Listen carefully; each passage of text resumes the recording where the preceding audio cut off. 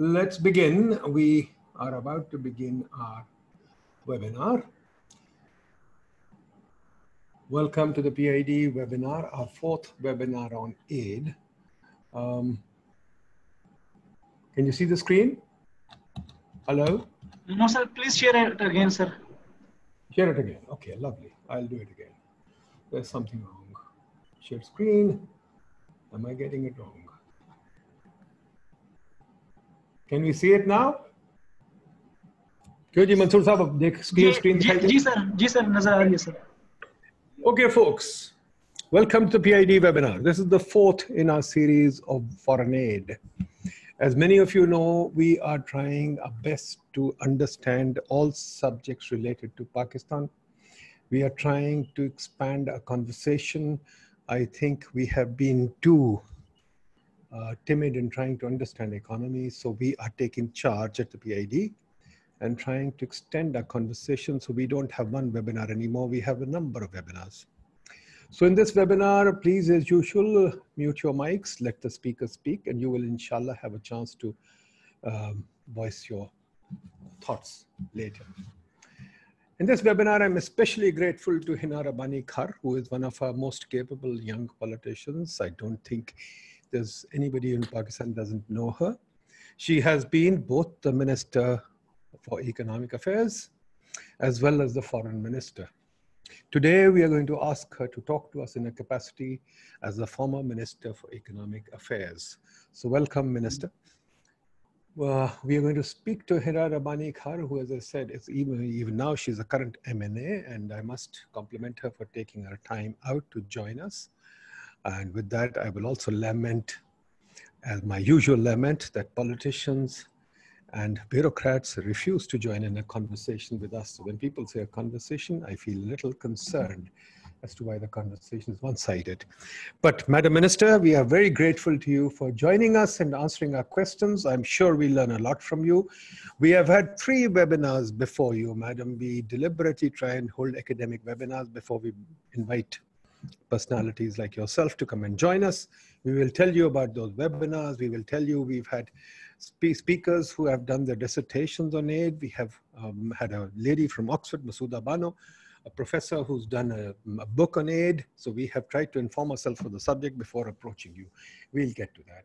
But let me quickly point out why we do this. Our long-term growth rate, Minister, is coming down. We have had a volatile growth path, and this is something that every citizen in Pakistan should be concerned about. A declining growth path in the face of a very young, rising population is a cocktail for disaster. But there it is. Related to this is the issue of our investment rate. Our investment rate seems to be declining even as it is very low. We are almost down to 12 or 13% of investment, which is like replacement rate, which means we are really not investing in our society. The story begins, we've been doing a lot of webinars, etc., to learn about the economy. And we have found out that the failing in the economy is not that we don't have money. It's that we don't have policy. It's that we have policy inconsistency. It's that we've got poor policy development. It's that we are chasing taxes like the Sheriff of Nottingham was chasing taxes. And those who are familiar with the history, Nottingham didn't grow, Nottingham declined. The transactions costs are huge in our economy. We have no human resource management. We are throwing our best people out of the country. We tell them to leave the country. We have no markets. We are over-regulated everywhere. We've just done a paper on the footprint of the government, and it turns out to be 70 or 80%, which is huge. Energy remains a governance problem, which despite 4 or 5 government changes, we still haven't solved. Energy is a problem of the ministry trying to run energy from its back pocket. No energy system can be run from the back pocket of any ministry, whether the secretary or the minister, whoever. Our cities are just not capable of investment. So there are a number of things. Now let's come to the subject, Minister. What we've seen is that we are so aid dependent that we can call ourselves unindependent, that we are not independent. All these things that you see before you, the unbundling of WAPTA, the NEPRA Act, the CCP Act, the TARP, the CSR, Civil Service Reform of the 2005-6, Public Finance Management Law that has recently been written, SAPs and NGOs, the mortgage law, the Exim Bank, Everything has been written or done by the donors. The Pakistan Institute of Corporate Governance set up by the donors. I wonder, do the parliamentarians even read these laws? Does EAD even know that the donors are doing this? So that's a point of departure that I'd like you to take into account. This is something that we show every webinar. This is the slide of IMF programs. There hasn't been a decade in our history where we haven't had an IMF program. Now, full disclosure, I used to be a member of the IMF, but I reserve the right to criticize the fact that we are permanently in the emergency ward and that we have shown this deep inability to think our way out of the IMF. That is like huge incapacity. So here is a cartoon from the newspapers that sums it up beautifully. The fat man of the IMF in the chariot, running our government, which is running helter-skelter in a crisis mode. Madam, you were in the government, you know, we are always in a crisis mode. And the loans are dangling in front of us, and we don't even see the craggy landscape, we are running over it. So there is a huge problem. But then, this is a recent cartoon, but look at the old cartoon from 1950. Our forefathers understood. There's Liaquat Ali on crutches, dollar crutches, mind you. And there are two bankers standing there and saying, keep them on the dole, keep them on the dole. They'll remain where they are. And sure enough, they have been proven correct, we haven't. So our questions to you to begin with are very simple. What is this extensive role of aid? Madam, you managed the donors for a while. Is this the new paternalism? Is this a new colonialism? What is happening? I can tell you from our side, they're killing our universities because quite frankly, they do all the work for the government, we do nothing. Our talent is running away to them all the time and I don't know how it's utilized. Our thought industry is dead because their firms like Chemonics, Adam Smith International, Oxford Policy Management, etc., run our government. And they're not the best out there. So what do we learn? And they also are so arrogant, they don't show up at our webinars.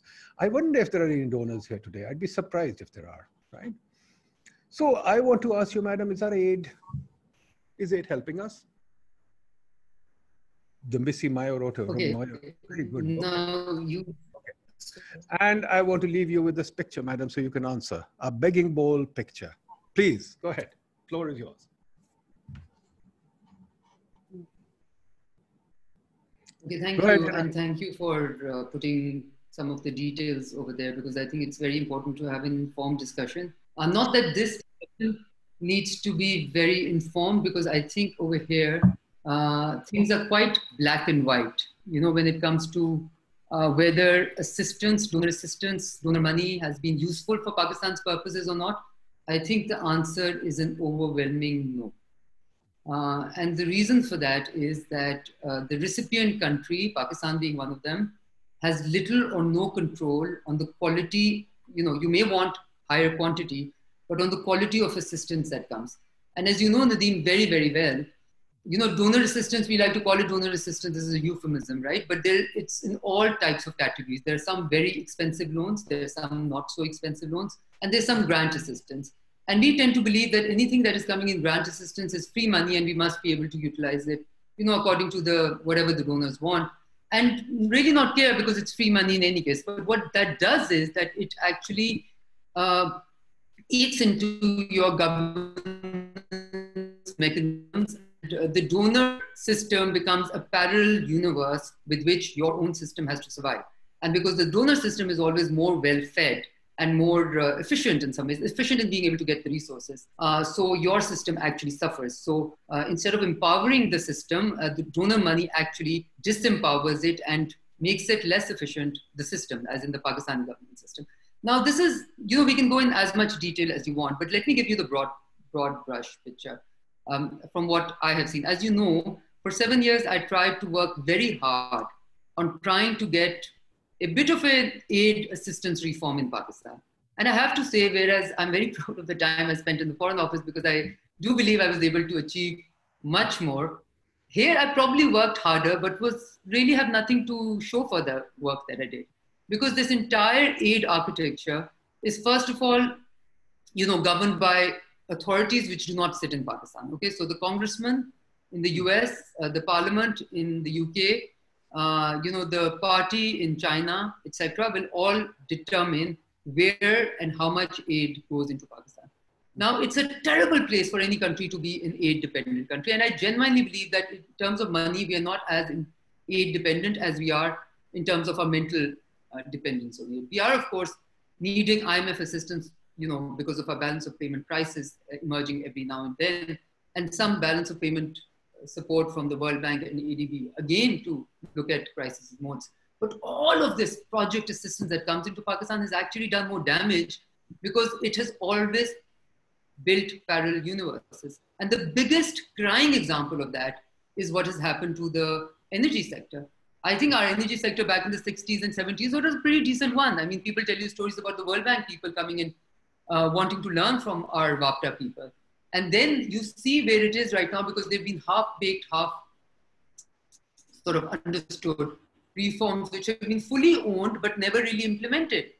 And what is even more tragic is that the governance failures within the bureaucracy of Pakistan becomes very, very magnified when it comes to how we take donor assistance. Now, let me give you an example.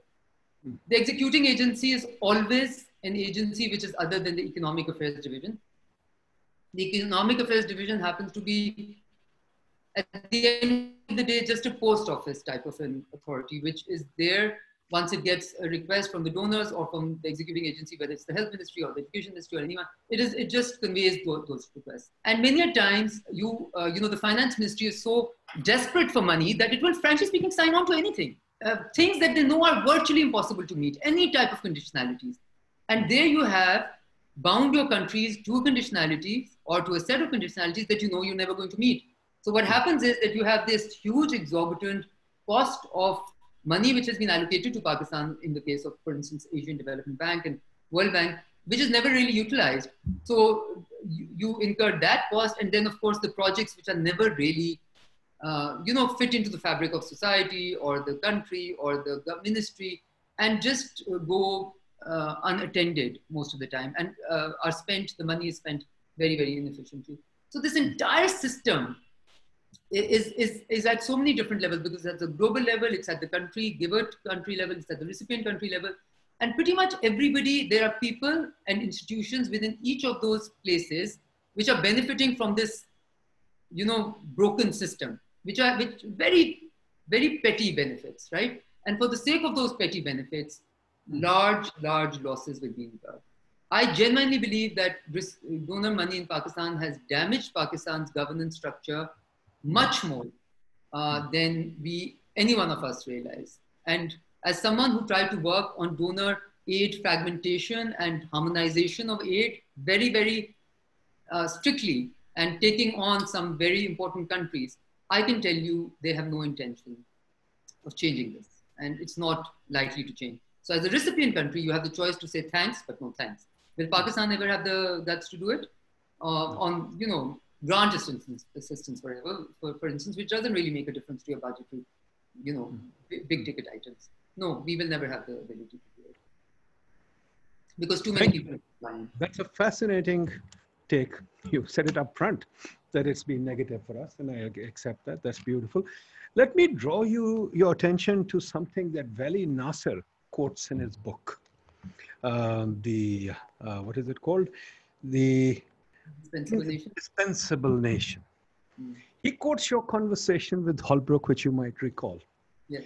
Where he says that Holbrooke told you that he himself was aware of how the contractors took most of the money back, and that the recipient government got little. We had a webinar with one young student who did a thesis in Australia, and he told us that of the Kerry Lugar money, roughly 75% was taken back. Now, does EAD know what's happening? Does EAD understand what the contractors are? Does EAD monitor the contractors? Or do the donors do whatever they like? Because the other book, for example, when we look at the 9/11 incident, there's talk of the donor money being used for nefarious purposes. So who's monitoring the donors? Frankly speaking, no one. The right and the easy answer is no one. Okay, because there are gaps. So while EAD is the contracting agency or the signing authority, EAD has no clue as to what projects, execution, implementation, demand, supply is, right? So they will basically typically agree to anything that the donors are proposing, and the donors will go and negotiate that with the executing agency, which would be one of the ministries. The ministries feel that this is free money, even if it is loan money, by the way. They feel this is free money because it is coming other than their normal budgetary allocation, and they will sign into any very, very inefficient project that comes their way because they think this is, and they will get maybe a free trip abroad, right? And something as small and petty as that might be a determining feature in signing on to. And by the way, if I am to point out any inadequacies or not corrupt practices, but let's say what I would consider to be irresponsible behavior on part of our bureaucrats, it is magnified when it comes to the donors themselves. Because the donors, as I said, as someone who worked very hard on trying to harmonize it and trying to take care of the fragmented donor approach, have no intention of changing that because it benefits. You see, there's a whole economy running on it, Nadeem, and you know this better than having served at the IMF. There are these whole lot of second and third tier consultants roaming around in the world who will be unemployed if there were no donor money to be taken, right? So until and unless the country is to be very firm, a recipient country is to be very firm in stepping in and saying that, listen, we need assistance only for these things, and most of it we would want budgetary grant assistance or budgetary loan assistance. Other than that, why budgetary loan assistance or grant assistance? Because it feeds into projects which are prioritized by the government of Pakistan, by the people of Pakistan, by the Parliament of Pakistan, through the government system, right? Instead of making a simultaneous system. And other than that, all your projects, such as feeding girl children in Tata, which sounds very nice in Congress, but will only be a 3-month project. And what happens to the same girl children after your project runs its life, which is probably 3 months to 2 years, right? So there has to be sustainability in all of this. So until unless the government really steps in and says that these are our terms, and you can only go according to these terms. Other than that, thanks, but we don't need your money. We tried to do that in EAD. And we felt as much resistance from the donors as we did from our own line ministries, who were quite keen to get, as I said, any type of money. So this really needs to be changed at, I would say, when I say the top level, what I mean is all of government approach is required. And as you know, our bureaucratic system, the way our ministries run, is so broken. Literally, that's the only way to, that's the only word to use, because now sitting in PAC, having been out of Parliament for 5 years, I come across exactly the same issues, being going round and round in circles, begging the secretaries to do their DSCs, which they will not do and will appear in front of PSCs without any homework. So this is a typical, warm bodying approach. It's until unless more changes and until unless government puts its foot down, do not expect the donor money to be a useful, I don't think any change is possible. Okay, here let me bring in Fahim Jahangir, one of our young students who's done, well, now young professional. Fahim has done a thesis on foreign aid, and he was the organizer of the last few discussions. Fahim, can you quickly give the minister a rundown of what we've learned so far so that she can respond to that?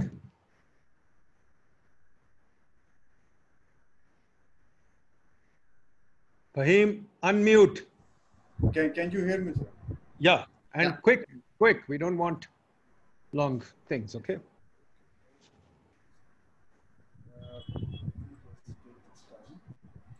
Fahim, where are you? Okay, so yes, there is some issue.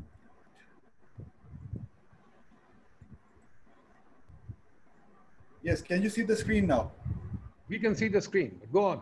I've already shown. So yeah, so this is the basically the GDP growth trend of Pakistan. Okay, so this is the history of IMF lending to Pakistan. This is the foreign economic assistance to Pakistan during the last decade. So if you see, China is the leading bilateral donor, and then the World Bank, ADB, and Islamic Development Bank are the leading multilateral donors. This is the USAID economic assistance to Pakistan. If you see there, then we have 3 peak periods when we were getting a lot of amount of aid in Pakistan during the Cold War period, then the Soviet Afghan period, and then after the post 9/11 period. When you come to the webinars, come to the webinars. Basically, this is from my webinar. Aid industry, good. Okay, so as the honorable speaker was mentioning about the large aid industry in Pakistan, so my thesis shows that there are a huge number of multilateral, bilateral donors, international NGOs, and then civil society organizations, and on the recipient end, there are ministries and divisions at the federal ministry level, and then at the provincial level. And apart from that, there are other number of actors involved in managing the aid industry. These include the bureaucracy, consultants, and think tanks, political groups, and things like that. I mapped the aid network in Pakistan. I came up with 9 groups of actors in the aid policy network in Pakistan, which include provincial government, bilateral donors, multilateral, external interest groups, domestic interest groups, and others so on. And then I have actually did the resource in dependency analysis and found that the World Bank, the politicians in power, and Ministry of Finance, they are the key actors managing the aid policy network in Pakistan. Again, the honorable speaker was talking about the aid fragmentation and multiplicity. So this is the graph which shows that donors' activities in Pakistan via government and private channels in 2018. So if you see that, then you will see that donors very much like large number of donors and small projects. So let's stop here. Let's get the minister's response. Hina, what do you say? We've got so many actors. We are overwhelmed, and they are using very small amounts of money to control us. Are we independent? Go ahead. Look, I won't say it, are we independent? Yes, we are independent if you choose to be independent. And I completely disagree with blaming the donors for the mess that is in Pakistan, because Pakistan has the option to say no. Do not forget that Pakistan has the option to say no. Pakistan should say no to all of this proliferation of small aid projects being distributed through contractors and agencies, and some non-governmental organizations are very good, and some are just literally made in office and feed on donor money, which, by the way, we all do know that the priorities are set not in Pakistan, but in their capitals abroad, right? Now, what is to say that Pakistan is even able to receive that type of, those projects are a priority for Pakistan in the first place. They might be a priority 10 years later, or could have been a priority 10 years back, but a country must have control over what is going inside it. What type of projects are being implemented? Who are the implementing agencies? If you have no control over it, you are in really messy water, because rather than sorting out things, the same proliferation of donors and donor projects, sometimes literally $100,000 each, okay, will actually gnaw at your system. It will keep your education system from reforming, because a lot of people would believe that, oh, that one project happening in that one little corner of Pakistan is going to transform Pakistan. You get these wrong notions. Look, a lot of countries have had the capacity to say no, right? I genuinely believe, as I say repeatedly, as someone who worked on it and failed, I completely accept the fact that there was no way to manage, because all of these embassies and donors have interests which are really deep-rooted, okay? And while we love to talk about the wrongs that our bureaucrats do, many of these, this aid is distributed on people that the, embassy people know, meaning the small grants are pretty much go to, someone who has an NGO or not, etc. So you can take control if you're willing to take control, right? It's absolutely possible to take it. All of this proliferation is doing nothing for the poor of Pakistan. And again, I remember as a child looking towards the UN as if it was this God's gift to earth, and an agent and an entity which is going to give, which gives free health and free education. And you grow up and you are appointed Minister of State for Economic Affairs Division, and you find out, well, most of the money that the UN spends on Pakistan is the money that Pakistan gives to the UN, right? And then maybe 10 to 15 to 30% of that is actually spent on the Pakistani poor.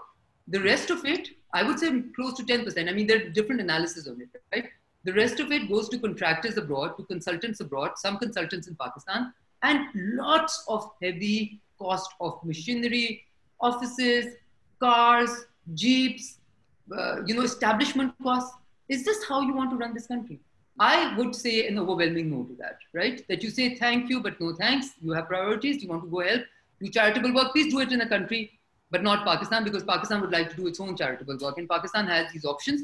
For instance, in our time, we said, there's BIS, Benazir Income Support Program. You want to help the poor? This is the best vehicle to help the poor. Go and put it. And by the way, you were referencing to that conversation with Richard Holbrooke. I remember how that conversation started because Richard Holbrooke in the Friends of Development Pakistan, I think that's what it's called, yeah? You even forget what it's called. Friends of Development Pakistan Forum, which was in Istanbul, decided to tell all of us that, oh, Pakistan doesn't know what, and I later became a pretty good big fan of Richard Holbrooke because he was able to deliver. He wouldn't make a promise, but once he made a promise, he was able to deliver on it. So he told us that we don't know what we want. And I told him clearly and categorically that Pakistan has categorically told you what they want. We want trade access and not assistance and aid. If you can give us trade access, please let us know. If you can't, then don't tell us we don't know what we want, okay? Now, they were unable to do it because of congressional control and who had the Congress, who had the Senate and all of those types of nice things. So we told them, okay, now if you can't do that, then we would like you to put the entire bundle of your money in a big transformational project, such as a big hydro project, okay? And they were trying to work on it, but some of the money we were able to get, I think $200 million to $500 million specifically for Benazir Income Support Program. Now that is what you want to do. You want to create your own programs and then tell the donors, this is your only option. Okay, these 4 or 5 are our flagship programs. This is the only option. You want to assist Pakistan, help the poor. This is the vehicle to go. Now, if you want to do your own little thing in trying to appease your conscience, please go do it in some other country. Leave us out of this because this doesn't really translate to the poor of Pakistan. Mm-hmm. But one question that I have is, when we have, for example, cars or toothpaste or bulbs, if China throws in, or any country for that matter, let me not take any specific example, any country throws in cheap bulbs that outcompete our industry and are shown to be below cost, WTOP defines it as dumping. Yeah. Now, would you agree with me that the Pakistani universities are competing with Chemonics and with Adam Smith International and with Oxford Policy, all these groups, these consulting groups that really have no other job except to work for donors? They really don't compete in the marketplace. They don't work in the marketplace, but they have this. And they come with money. Their consultants come at $2,000, $3,000 a day. And our university professors can't even command $100 a day. They are being discriminated against in their own country. Would you regard that as dumping? I mean, this is something that I went to the Competition Commission and I said, hey, this is dumping. Now, is that dumping or would you disagree with that? No, obviously, I would call it dumping if the quality of those bulbs is very good. Since the quality is even worse than our own, it's something even worse than dumping, I would say. You understand what I'm saying, right? Because because you see EAT walls, the Ministry of Finance walls, the Ministry of Planning Commission walls are filled, and you know this, with donor consultancy projects to tell us how to reform Pakistan in the energy sector, in the health sector, in the education sector. Now, how much of that transformation has happened? And first of all, how informed have those studies been in the first place, right? My experience has been that if you were to tell me, you tell me one big, great consultant that you came across that really changed your mind as a minister, I, frankly speaking, can't even name one. If you tell me, name 5 bureaucrats, 5, Pakistani professors, I can name you 10. Okay, so what I'm saying is that because they are aware of the surroundings, right? They're not coming in and transporting their fancy ideas and transposing them on Pakistan or imposing them on Pakistan. It is actually worse to be paying because, Nadeem, there is one within the project cost of consultancies, right? And you also know that there's this whole, now I'm forgetting the nomenclature that we use for this, but it used to be called technical assistance or something, TAs, right? Technical assistance of $10 million. And where does all of that money go? Now, this is big money. For a country like Pakistan, this is all big money. And then there's also the commitment charges, as you know, and you do know, I know, that for instance, if Pakistan were to commit to borrow $500 million of IDA money, which is World Bank money, concessional money, and then you, because that project never has a buy-in in your own ministries, and because the Ministry of Finance enforced it on the executing agencies, are never able to implement it, tons of ADB projects in the road structure, in the road facilities, in the energy sector are lying unattended, and Pakistan continues to not utilize the money and pay tens of millions of dollars in commitment charges. But do any one of us have the time to really look into it and raise that? Now, I know when I was at AD, that's why I think, I'm very proud of calling this a failure, because I worked very hard. Okay, we would do weekly meetings with executing agencies to try and sort the mess out. But believe me, there's no sorting out the mess, because there's such deep-rooted interest, and because none of the parties involved are willing to or keen to. So it became almost a solo flight, right? And which you can never do. I mean, it has to be an all of government and all of, it has to be a very, very serious group, at least, effort, which has to be, you also know the issues that continue to persist within the Ministry of Finance, debt management wing, and the EAD debt management wing, and your own planning, where you used to work, planning commission. And everybody has a chunk of responsibility, and nobody is able to get the bigger picture. The only entity which could perhaps get the bigger picture is the Ministry of Finance, but who in the world in the Ministry of Finance has the time to? I mean, the Ministry of Finance is perhaps the worst run ministry I have ever had the experience to come across. It's like a black hole. You keep on putting in work and whatever else, but nothing will ever come out of it. So it's all structural, it's problematic, and I can say, and that's why I hate to waste my time on anything which I think cannot be done.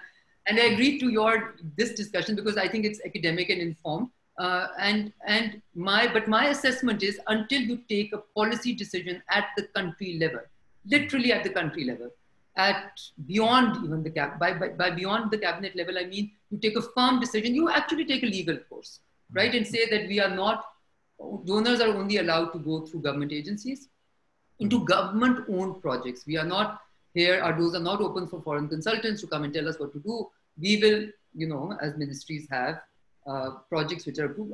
Okay, another interesting thing would be if we look at the percentage of ethnic approved projects which are actually donor sponsored. My assessment would be close to 75% would have one portion of donor assistance or the other, which is not a good thing, a portion. So it's not like they're financing 70% of your ethnic projects. It's just that they are unfortunately having a say which is bigger than the money that they're putting on the table. Look, Karachi just happened, the floods, and immediately as Karachi happened, the World Bank turned up with a report that they had done in 2016. I looked at the report, and there were about 50 World Bank staff working on it. There were about 10 foreign consultants working on it. So a quick calculation, I may be wrong by a small margin, but by not. That report cost $5 million. Now, the World Bank has $5 million to spend. Shall I tell you what the budget of an average university in Pakistan is? Less than $5 million.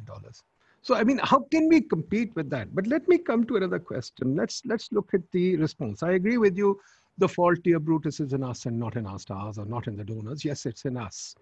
But let me ask you a question. Now, when the Planning Commission prepares a plan, our system is Planning Commission has to prepare a plan.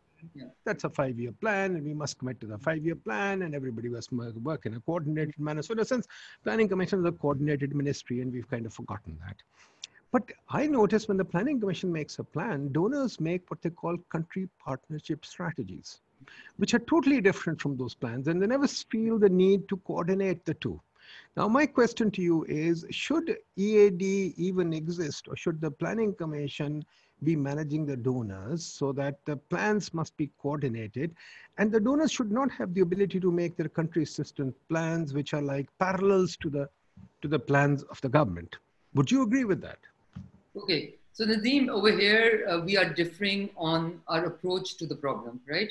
Because you believe that it is and I know this has been your long stated position, that it is the presence of EAD which is making the donors make their country assistance strategy or country assistance plans. Let me allow me to completely disagree with you and say that you can turn the EAD upside down, you can turn the Planning Commission upside down, and you can turn the Finance Ministry, Q block, right and left. The donor country assistance strategy paper will continue to hold. Okay? Because this is how much in-depth, roots do these entities have in your country. They've been given a buy-in, they've been given space which is larger than the money they put on the table. And the money, to me, is largely useless because it creates more problems than the problems it solves, right? And obviously not all of it, okay? China, no matter what we say about it, has big transformational projects. You have the motorways, the highways, some hydro project to show for it. It's not, now the other donors, the European donors typically want to appease their conscience and come up with these health and education strategy. But will it be their health strategy, education strategy, or will it be the government of Pakistan health and government strategy? So who has to put their foot down? The government of Pakistan. GOP in whole, not the EAD, not the Planning Commission, GOP in whole. And yes, I completely agree. I'm not going to say subsume the EAD or subsume the Planning Commission, but between these three ministries, not only two, but three, because you see the IMF is managed by Ministry of Finance, okay? And EAD, as I said, is more of a post office than anything else, because if there's a minister who's interested, they'll probably do these, coordination meetings and try and get some of the fragmentation away and look at how much execution is being done, etc., and how much commitment charges. If not, then nobody's looking, by the way. I mean, very few, and of course, the secretary, if he is, and so eventually the reconfiguration of the civil services of Pakistan, and more importantly, the government of Pakistan and how it runs its business, how inefficiently, how poorly it runs its business, has to be the thing which needs to be looked at. So all of these, what we call economic ministries, there's perhaps room to subsume all of them into one, right? So that they're all working under one umbrella. And, but then even more importantly, you have to have the power or give someone the power to say no, because it shouldn't be that one door they knock, says no, and then there are 10 other doors that they can knock, right? And I said, because as I said, because their interests within Pakistan, outside of Pakistan, are very, very petty interests of people who make money off the donor money. As I said, I'm not even talking about any corrupt practices over here. I'm just talking about regular benefiting from just excesses that come with the $5 million, as you mentioned. And I think it's not only unfair to the universities, it's also unfair to the bureaucrats. And you know that then we have this parallel system where the bureaucrats are also the executing, people for some projects, and on that they'll get a handsome salary, which is going to be 10 times their normal salary. So everybody wants to run and have a small office on the side. This all creates excesses, it creates inefficiency, it creates just very, very wrong economic incentives, and it creates incentives to do wrong. And this business has gone on for a long time, and my expressed view is it will continue to go on for as long as you and I live, simply for the reason that the interests are far too deep, and that no one in Pakistan will have the gut or will have the patience, because this type of work requires a lot of patience, a lot of serious work to actually say, and that, this type of proliferation of assistance and this small, minute assistance in this project and the other is not really useful for us. We can do without it. Fair enough. I agree with you that we can't outpace globalization. We have to live with it. And yes, these agencies of globalization are going to carve out space from us, and we have to figure out how to handle it. Now, having said that, if I go back and look at the evaluations of donors, which I have, I've looked at the World Bank evaluation, their own evaluations, not ours, their own evaluations. They have an evaluation department, and they do evaluations. The IMF does evaluations, the ADB does evaluations, USA, DFID, everybody has evaluation. They're available on the website. When I look at them, I find that they themselves recognize the shortcomings, except that the evaluation happens and it dies. But they are not transparent. They will not tell you, no matter what you do, I've tried to dig it out. They will not tell you 2 or 3 things. A, they will not tell you who their contractors were and what monies they got. For example, they will not tell you what Chemonix got. For example, Chemonix in Lahore is a project that I know of, which is $100 million. I bet in no ministry has $100 million in Pakistan. These guys have $100 million to spend. But in any case, so they're non-transparent in terms of the projects that they have financed and who their partners are. They're also non-transparent. Another thing, how much money they lend to each other. For example, DFID gives a grant from our money to the UNDP and the World Bank. They've got grants across each other. So they're totally non-transparent. Now, my question to you is, yes, these practices exist. But now I come to you as an MNA. You, the parliament, has the responsibility, the constitutional responsibility of money is yours. You are supposed to be the money custodians of the country. It's your job to see what happens to our money. It's your job to tell us how to tax us, etc. Right? Why is there no parliamentary committee on aid? And why does parliament not look at aid? Okay, so this is the lovely part about Pakistan, right? Because you have the constitution and you have the rules of business, and they give responsibility to someone, and then you have how things are actually done, right? Parliament in this particular setup,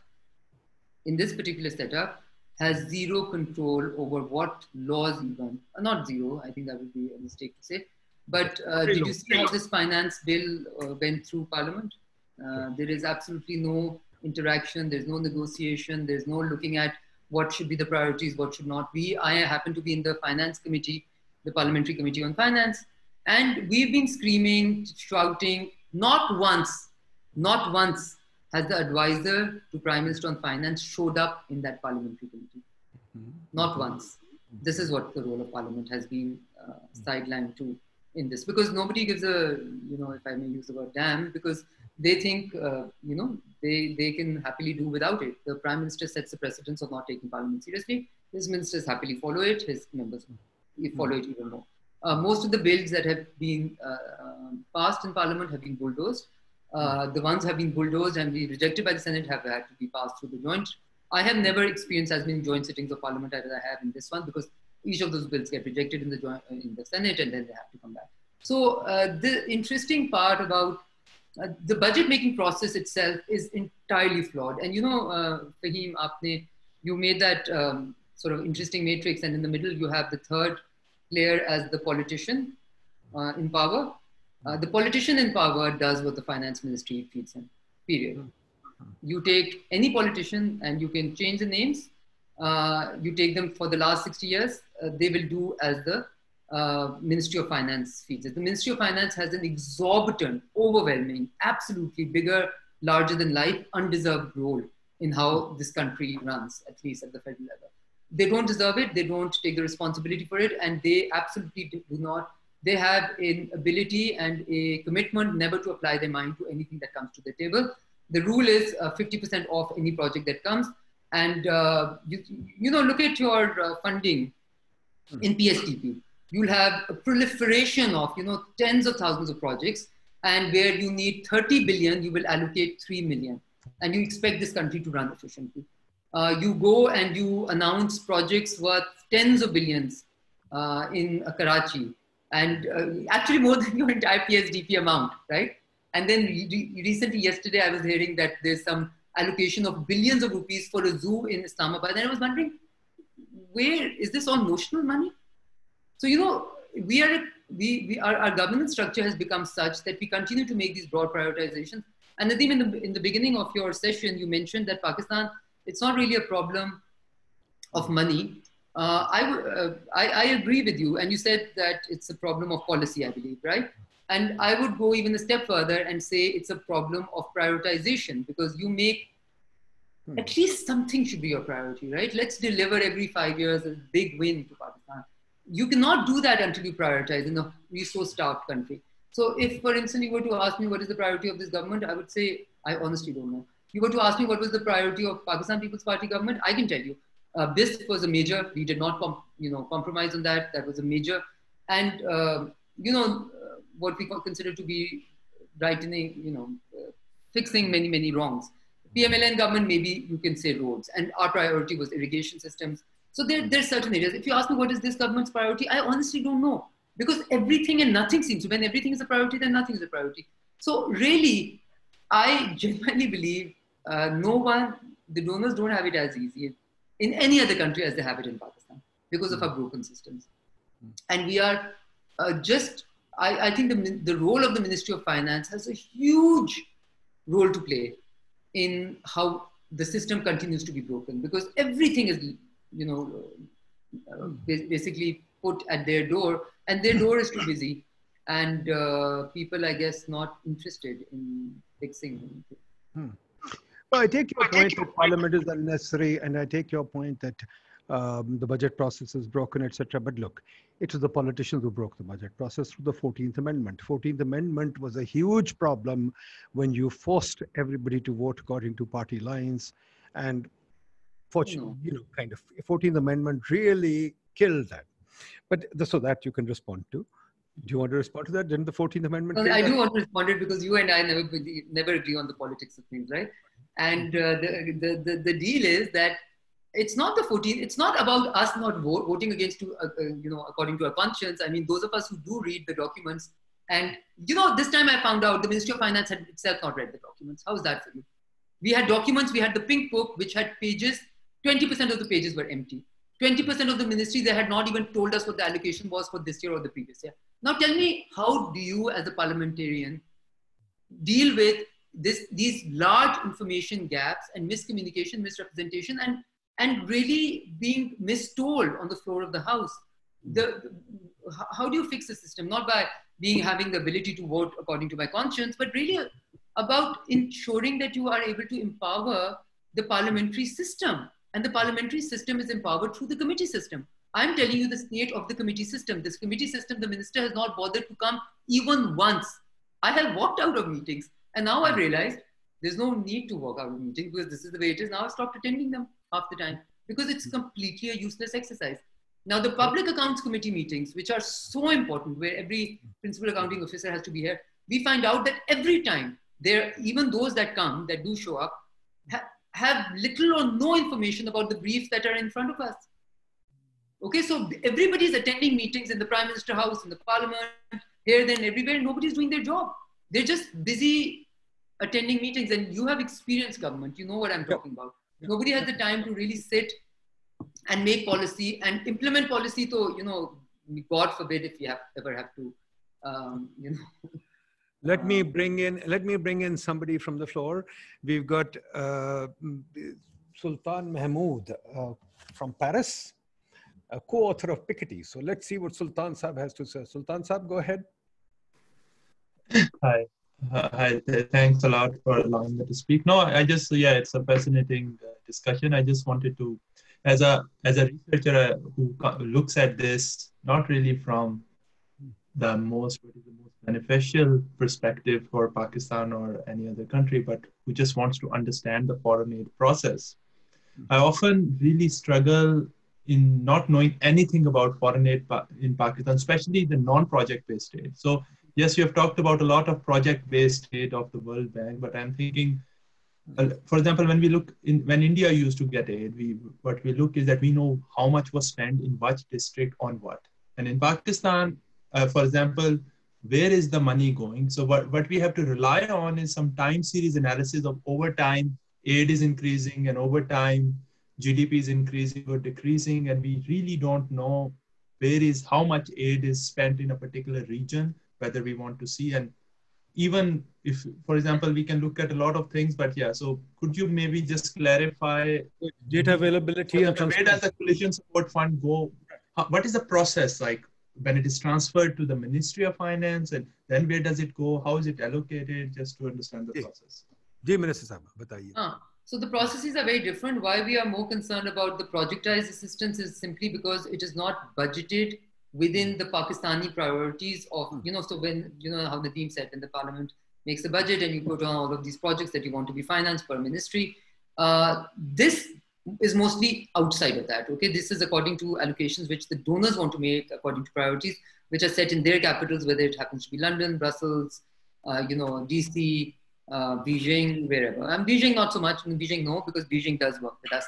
Now, what you are referring to is probably budgetary assistance, right? Now, that is for a country.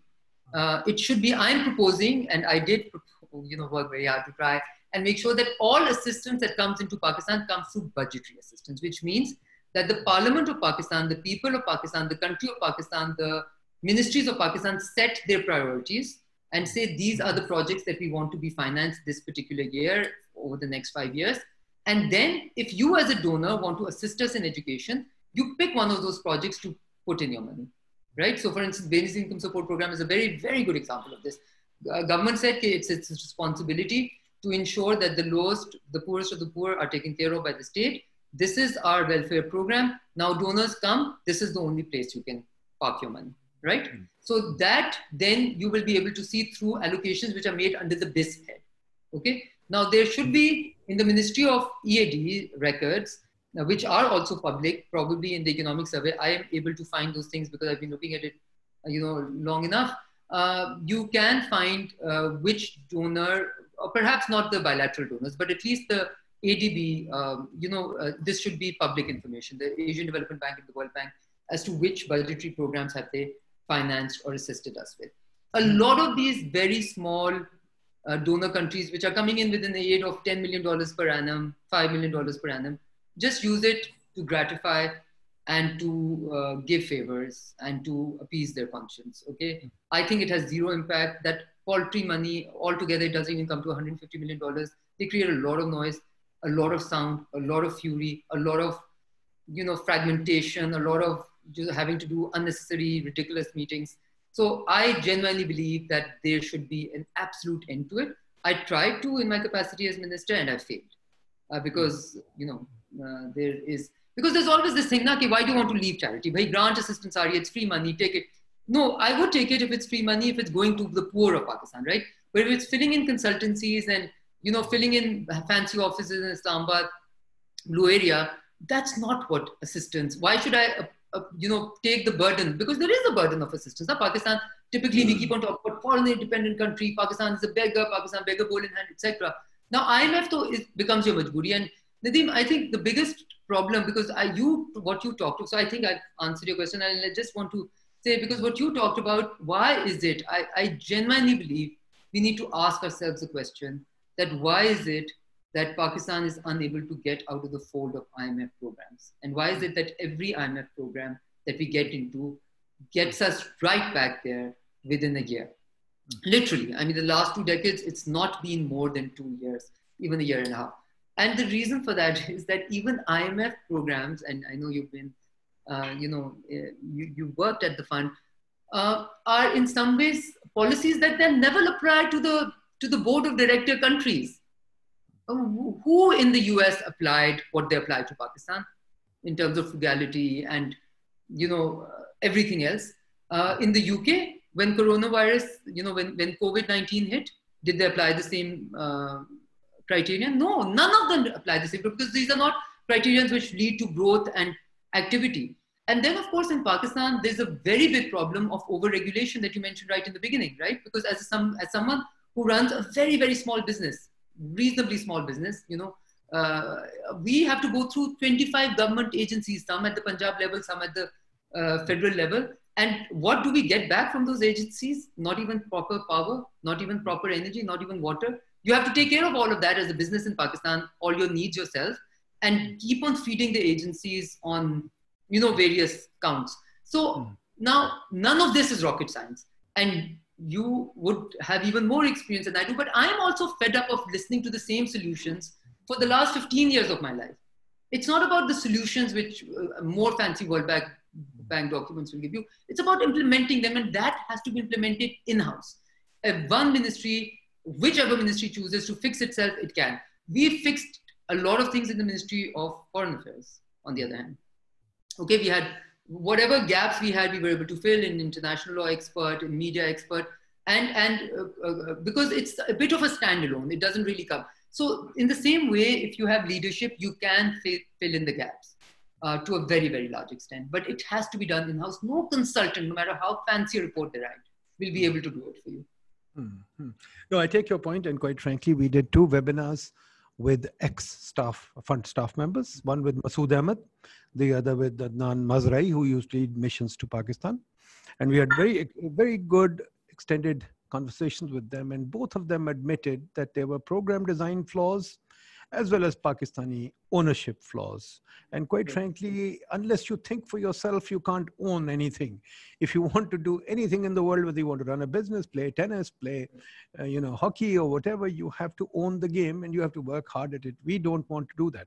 But let me come to Ali Salman. He's the director of the Prime Institute, just returned from Malaysia with some fresh experience from Malaysia.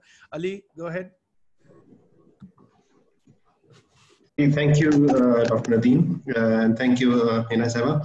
It's, I think, a very informative presentation from our experienced politician and parliamentarian.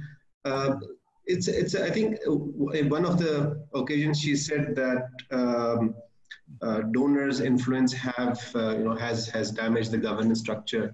So this is probably where you and like broader agreement here. But just wanted to request a clarification.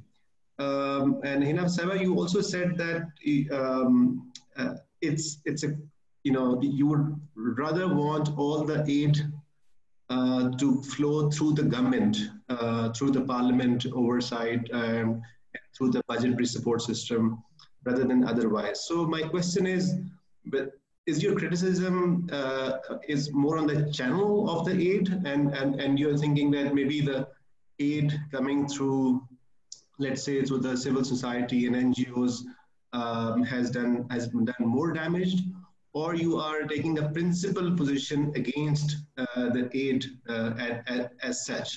So I appreciate the clarification from your side. And also, while I'm here, if there is like an aid reform, let's say, policy, what will be the 2 or 3 main messages which you'd like to share with this audience? Thank you. Okay.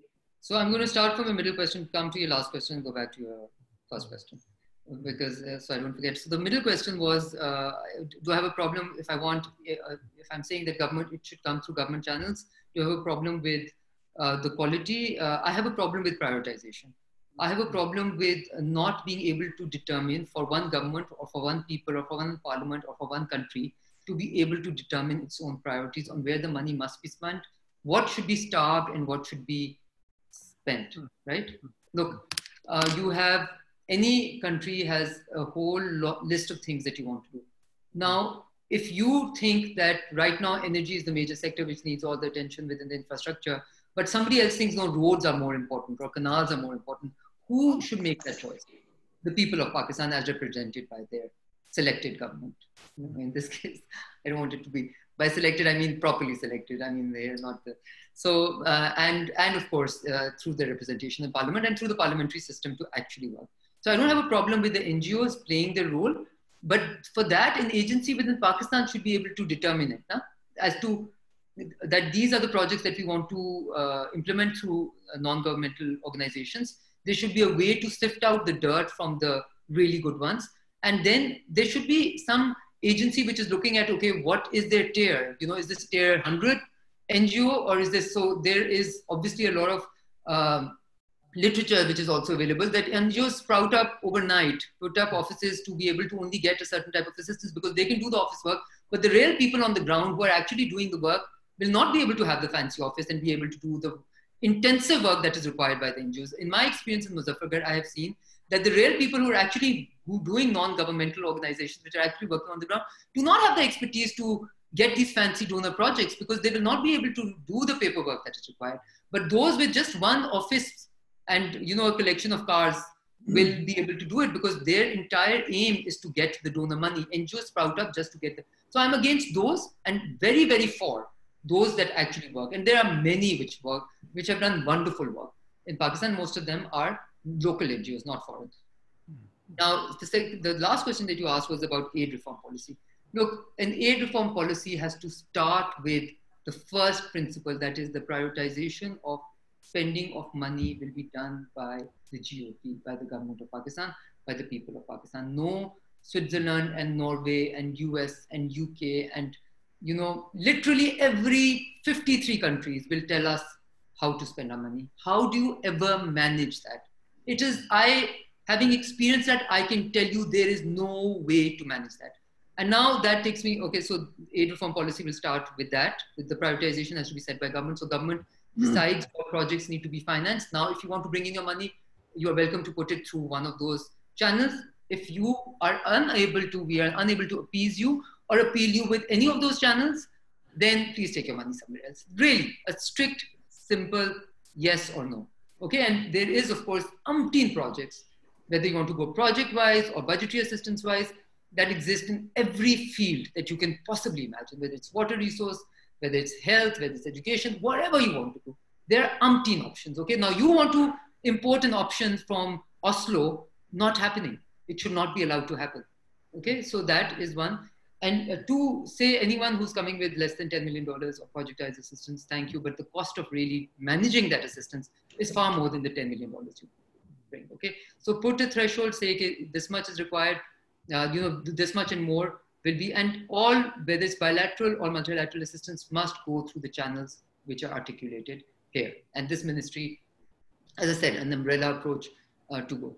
Now, so this was the last question. And the third was, and the first question was donor influence governance structure. How does it impact negatively your governance structure? Look, what you have done is, or what you do is create a parallel governance structure, which each one of your people who are working in ministries have no incentive to work hard within the ministries, but have an incentive to latch on to a government donor-led project, which will pay them much more handsomely and will have much less accountability. Okay, these two things are there. I can assure you of that. Much less accountability, because many of those donor projects literally are standalone entities. You know, EAD would not know what's happening. The executing agency would have just have implanted one of their grade 1920 bureaucrat who is getting a healthy salary and driving a great Jeep, which they otherwise will not be able to do, and happily ensuring that the project never ends for the time that he's a bureaucrat. So this is a parallel governance structure. It keeps your own government structures from becoming empowered and from becoming efficient. Fascinating. Look, I agree with you entirely that we've created a parallel government, and that is why I claim that we haven't got independence. But what worries me is that politicians hold APCs and do all kinds of things. We have seen your manifestos, and we have never seen your ideas. Now, not talking about you specifically, but about the politicians, that their ideas on aid. And I keep hearing this term, which is very disturbing to me as a Pakistani, very disturbing to me as a Pakistani, that CPEC is a game changer. I don't want some outsider to change my game. My father couldn't change my game. Why can't I change my own game? And here I relate this to our research has shown, madam, that not our research, sorry, the world has changed. In the last 40 years, there have been about 10 Nobel Prizes awarded. Another one is going to be awarded to say that we need to move on. Development is not projects. Development is institutions. Development is changing rules. Development is changing laws. Development is changing the way you work. Development is innovation, entrepreneurship. We are still stuck with what we call the Huck-Hag model. Huck as in Mahbubul Huck and Hag as in Harvard Advisory Group.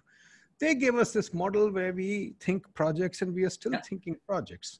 And the donors have taken over our policy work. They made NEPRA, they made CCP, they made SCCP. We don't own those things. So my question to you, returning to this, is that somehow this question has to be handled. You also acknowledge that it is leadership. Now, when are our political leaders going to wake up to this reality, or are they just happy to go to the UNGA and make a speech and come back?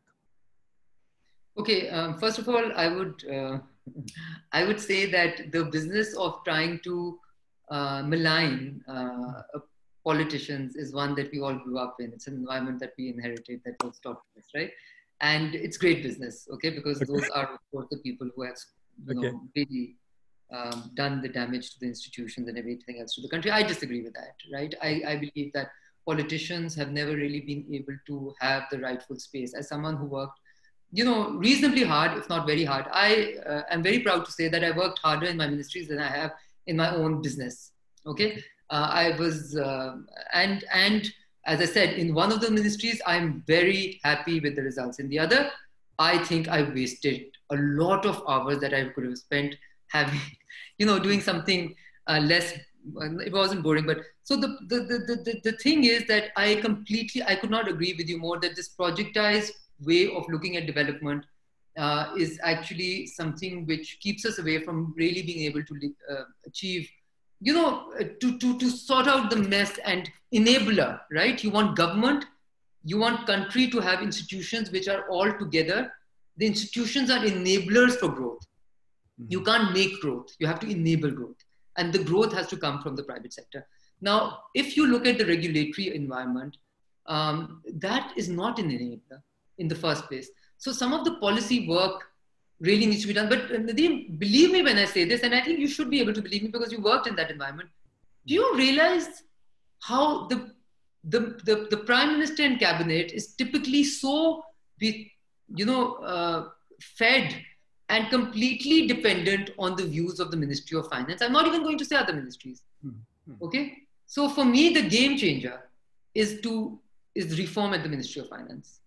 Okay? Because they have all the, in some ways, responsibility or the power and none of the ability to be able to deliver on that. And what that does is that you have this, it's almost like the last days of the Raj, where you have an entity which is, supreme, etc., but has no power, no way to deliver that, what is expected of it. So, many a times I've been asked the question that, what do you think is one thing that you would do in Pakistan if you were ever to get a chance? And I say, well, it's not something that is going to sound very spicy and interesting.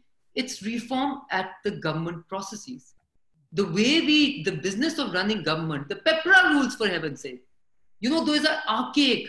They keep you from actually delivering on the projects. But yes, we will all happily sit in packs and, swear by them again and again and again. So reform needs to be done and this cannot be done by consultants. It can only be done within the ministry, because there are 50 to 50 ratio of really competent bureaucrats to really incompetent ones. But those 50% of the competent bureaucrats know what needs to be fixed.